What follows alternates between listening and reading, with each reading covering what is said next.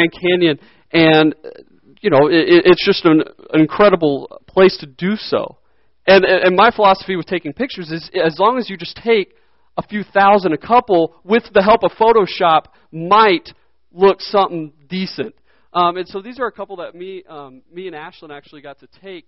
But have you ever experienced, when you come back from an incredible trip like this,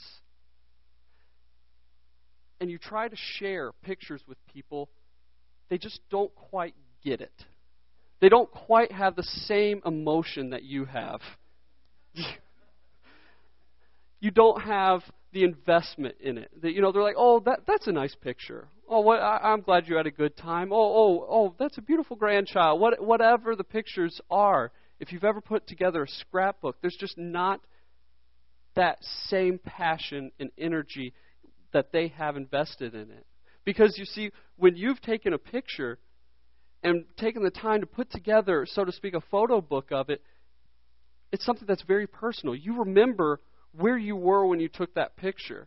You remember the thoughts, the emotion, the magnitude of some of the things you took pictures of, the preciousness of what you've taken a picture of. You have participated immensely in the picture itself. And so when you flip through your photo book or scrapbook, it is something that is an incredibly personal experience. And you have a ton of emotional pull towards those pictures that somebody who didn't participate in the trip, they failed to feel that emotion.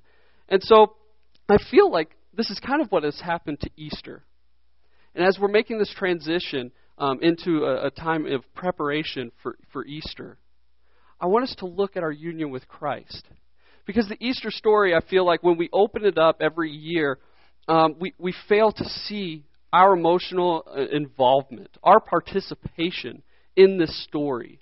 We flip through it like, and we truly are, but I'm thankful that Christ died on the cross. Yes, that was good, and oh, good, He raised from the dead. That's a good thing too. And we're just kind of flipping through the pages and just regurgitating the story to ourselves.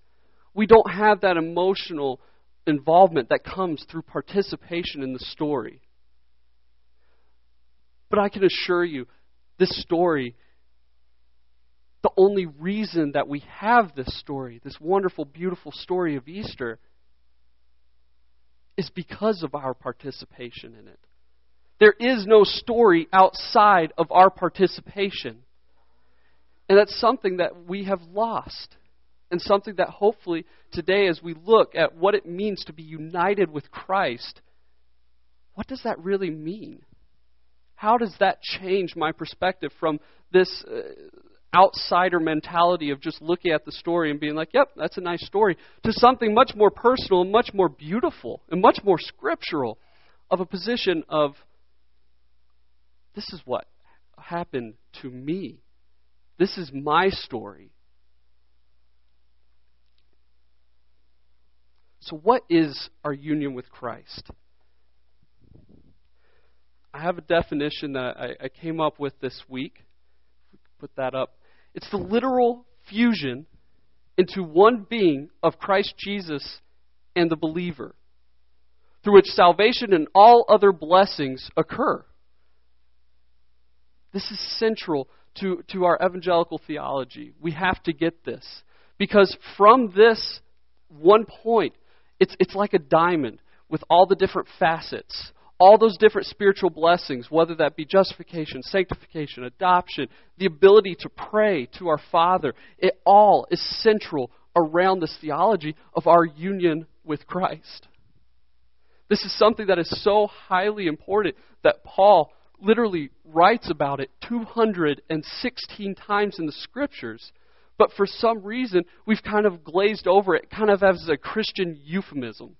We kind of see in Christ, with Christ, united with Christ, as just kind of one of those nice little phrases that we just kind of equate to with the thous and the these and all those things.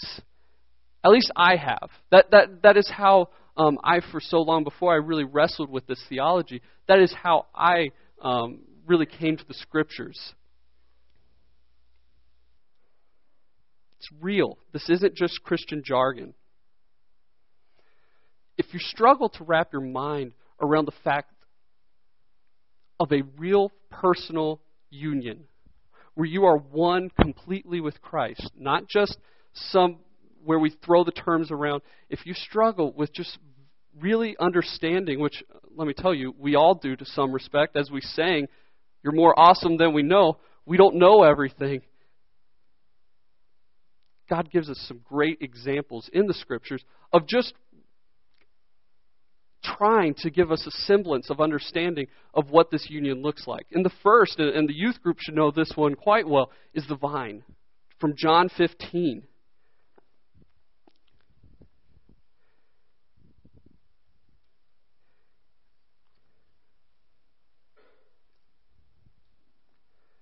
John 15:4. It's written, "Remain in me and I will remain in you. No branch can bear fruit by itself. It must remain in the vine, because neither can you bear fruit unless you remain in me." It's this idea of when we think of a vine and a branch, there's no way that they can exist. The branch cannot exist apart from the vine. It's not like the branch can be laying on the ground and somehow the vine transfers nutrition to the branch. It obviously doesn't work that way. There has to be that union, that joining together of the branch to the vine. Obviously, we get this. We understand this. So then we take it a little bit of a step further with marriage. And Paul jumps to this, and again, he's just giving us different examples of this, because even Paul says this is something that is beyond our ability to comprehend. We're speaking here in human terms. God is more awesome than we know, and isn't that a good thing? Isn't that an absolute blessing that you don't understand the mind of God? Because to be real honest, if I could come before you today and tell you, oh yeah, this is exactly what God is doing in all these circumstances, God wouldn't be that great. He wouldn't be that awesome. So when we come to difficult thought processes, like our union with Christ, our oneness with Christ, let's enjoy that. Let's see the mystery as a beautiful part of our salvation. So Ephesians 5 is one of the more famous passages speaking to the relationship between a husband and a wife. And Paul speaks of it out of Genesis. He uses the same type of thinking. In verse 31, "For this reason a man will leave his father and mother and be united to his wife, and the two will become one flesh." This is a profound mystery, but I am talking about Christ and the church. It says it right there. In our marriages, I say our. I'm 47 days away. We're close enough. You become one. This is the most intimate, most close relationship that we can understand, and I don't even think you can understand it fully. But Paul is using that as an example to try to express that, look, marriage is so sacred.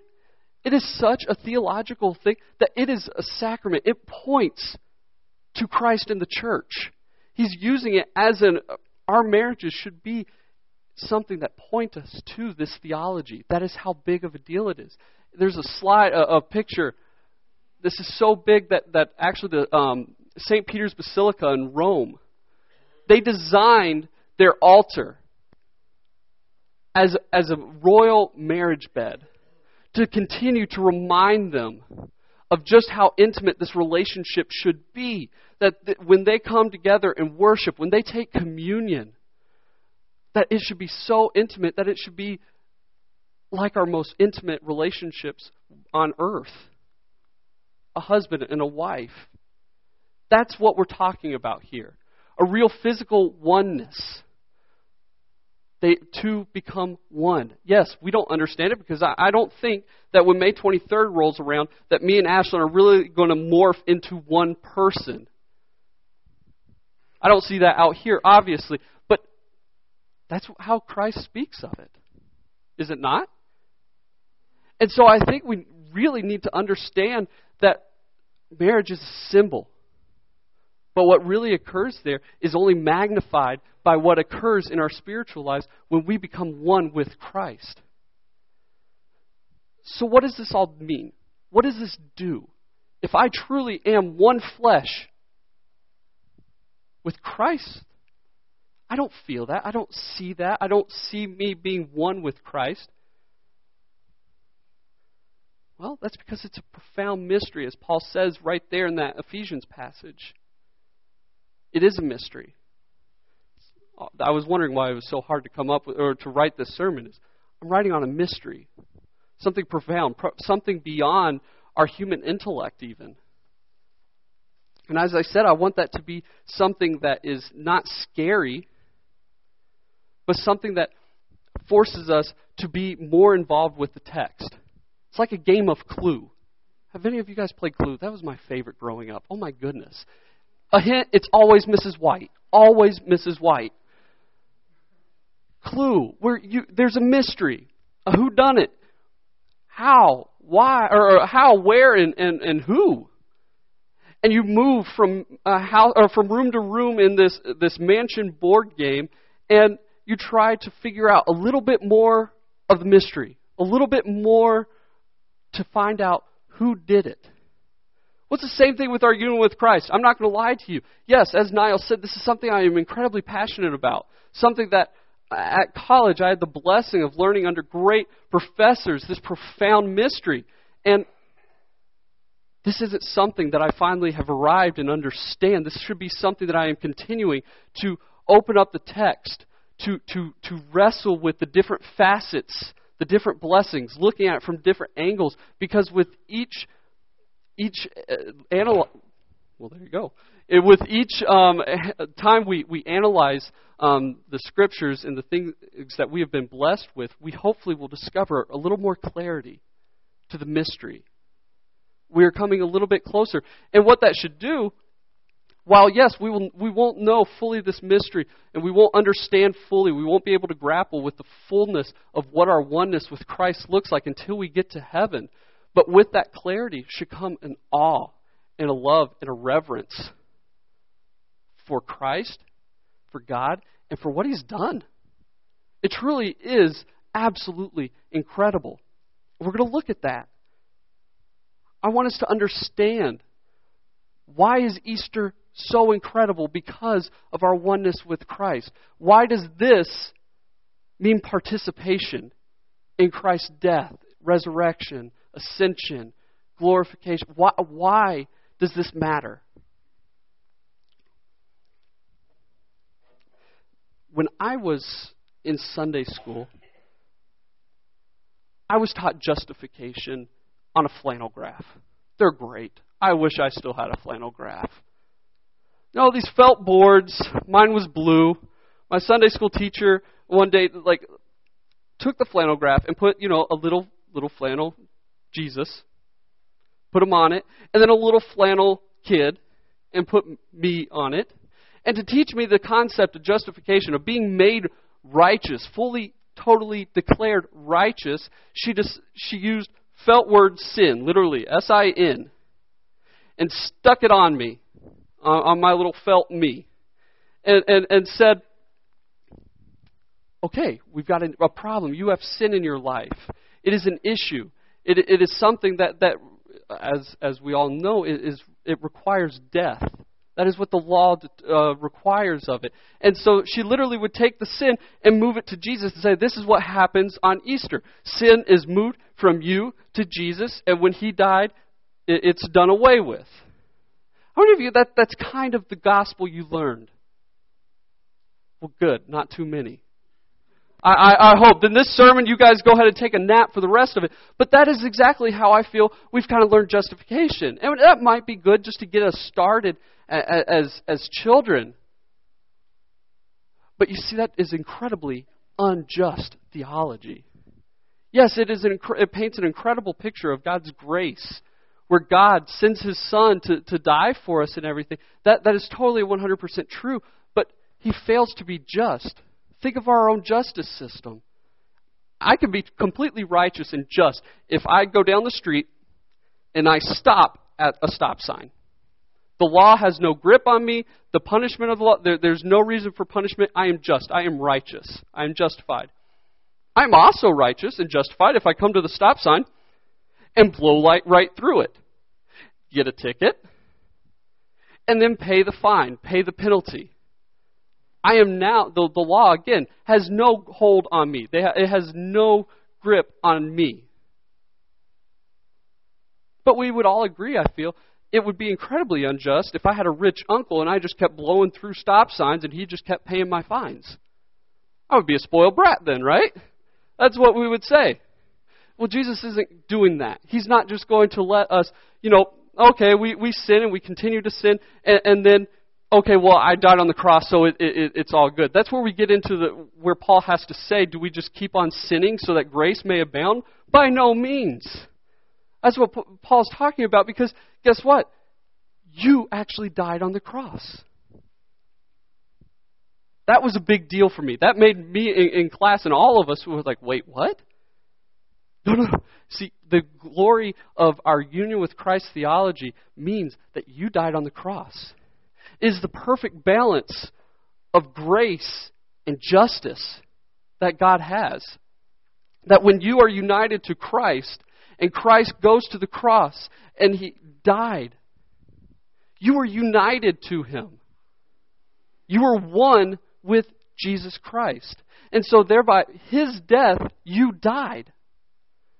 Now certainly, I have not been crucified physically. I have not died physically. That is the grace aspect. But by no means does that not mean that I have not died on that cross. No, 33 AD on Golgotha, you died. And what a blessing that is. Because from that, you are now truly justified. The sin didn't just pass from you like a backpack, some abstract thing where sin is just like, oh yeah, here, Jesus, take this, and then, no, that cripples the gospel. That minimizes it. It's so much more profound, so much more beautiful. Paul, Romans 6. If you haven't wrestled with Romans 6, it is all about this. Romans 6 through 7. For we know that our old self was crucified with Him, so that the body of sin might be done away with, that we no longer would be slaves to sin, because anyone who has died has been freed from sin. Death is required. Not just some physical, you're united with Christ. You kind of wear His jersey, like the Badgers last night. They all wear the same jersey. In some semblance, they are united together. No. It's not just wearing a jersey and saying, yeah, go Jesus. It is a literal union. So much so that when Jesus died on the cross, you were crucified on the cross. Death had to be paid because we are all sinners, as you all know. I don't need to spend time on that. We've all sinned and we've had to die. That is the gloriousness of our union with Christ. Same goes then for our holy lives. Yeah, you and I are holy. Isn't that great? That's not just, again, another backpack where Jesus takes off His holiness and just hands it to us. No, you are actually physically not just given holiness, you are holy. How? Because of our oneness, our union with Christ. You were united to Him as He walked on earth, living a perfect, holy Christian life. That imputed righteousness comes from being united with Jesus Christ. It is an incredible truth. This doesn't stop there. It moves forward with Jesus' resurrection. In Easter, something we celebrate so much, as we should. What does that mean for us as believers? Well, His resurrection is your resurrection. You are united to Him in His resurrection. That was God saying, yeah, you've paid the penalty. Death has no hold on you anymore. There's no reason for you to be dead. You have been raised. The ascension into heaven. You have been risen with Christ to the right hand of God. Not just kind of metaphysically, where it's just kind of like, yeah, I'm risen to the right hand of God. Oh, that's great, Andrew. Well, that's nice. No, you are at the right hand of God because you are united to Christ. You are one with Christ, and He has been risen to that place. So thereby, guess what? You are sons and daughters of God, not because it's just like, well, yeah, here's the blessings of being a son and daughter of God, but because you are united to the only begotten Son of God. That's a big deal, guys. This is the how of our salvation. Something I always struggled with is like, I'm a very logical, processing guy where things have to have steps. And unfortunately in Scripture, we don't always get to know those things. But this is the how. These are the steps of where we actually are united to Christ. It's not just some removed transaction where, okay, give me your sin. Okay, now you're perfect and everything. And now, and I'm just going to stamp you and kind of say that you're kind of my son or daughter. No. So much more personal, so much bigger, so much more beautiful, so much more profound. It's how the Scriptures talk. Is that you are sons and daughters of Christ, of God. You are justified. You were crucified. You are raised to new life. All these things. As I was studying this week, it's probably one of the most profound things that, as I said, this is something that I'm continuing to wrestle with and discover and see the beauty of. But one of the most beautiful things that came out of it was looking at John 10:29, when he says, nothing, Jesus literally says, nothing is going to snatch you out of my Father's hands. Well, why is that? Because of our union with Christ. We catching on a little bit. Because of our union with Christ, to snatch you from God's hands, well, that's to destroy the very Trinity, the very Godhead that we worship. Because if you are truly united to Jesus Christ, and to be able to snatch you and separate you from God, it would mean that Jesus was separated from the Trinity. That's not happening. You can know that you are assured of your salvation, that you will not lose your salvation, that God loves you so much that yes, He has you in His hands, and He's not letting go just as much as He's not letting go of Jesus Christ. His very own part, the Trinity. Are you getting the beauty, the glory, the majesty of this? The magnitude? All of theology, all of the justification, sanctification, glorification, all these terms that we kind of throw around center around the theology of our union with Christ. And it is beautiful. Because this is what takes it from just something that we can come together on Easter and read off of a page and just say, well, that's nice. That's a beautiful story. I'm thankful that Jesus died for me. And this is where we get to say, no, that's me. I died there. I lived that righteous life. I was raised from the dead here. It includes us into the story. We have obtained that participation. Now, certainly, I'm not saying that we have done any of this. I want to be clear on that. This isn't just a celebration of look at what we did. Certainly not. The Bible is clear that none of this is at all possible without Christ. He obviously is our sacrifice, the one who died for us. But don't go so far to that direction to where His death is somehow separate from you. Because that too would that would limit the Scripture, that would limit our gospel, and our gospel is great and mighty, and we need to speak of it in these terms. So this Easter, these next two weeks as we prepare our hearts for Easter, I want us to think and grapple, so to speak, with this concept. Yes, it is big. It is huge. And I'm sorry if this has been a difficult sermon to track with. It is a big thing. But I can assure you that this is something that is so central to who you are as a person. Because you are united with Christ. There's no separating. If you are a believer in Christ, you have not been separated, will not be separated. This is who you are. And it is a beautiful, wonderful reality. And so as we come to Easter, wrestle with this. Think through as you read the stories, these wonderful stories of Christ, His life, His death, His resurrection, where He is now. Remember, you are united to Him. You live that perfect life, so you have righteousness. You died on the cross, so you are justified. You are risen from the dead because you have no guilt. You have nothing left to pay. You're raised to heaven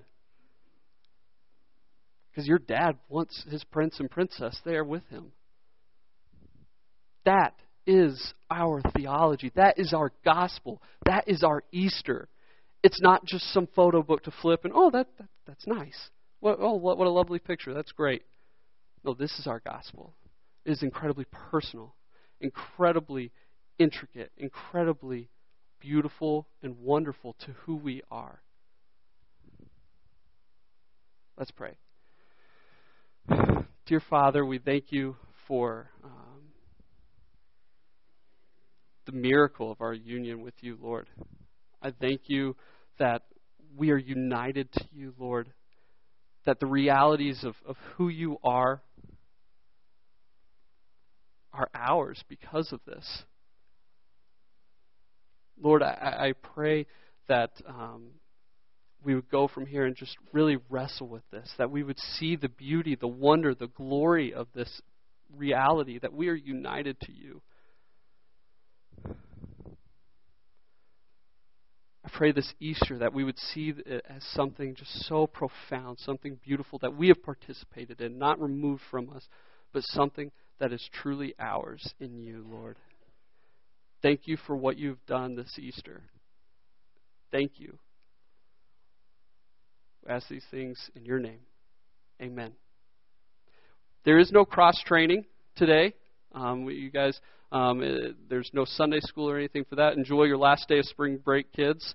We'll start back up with those this coming Sunday. But there is going to be, I believe, the cross-training group at Niles' house on Wednesday, 6:30.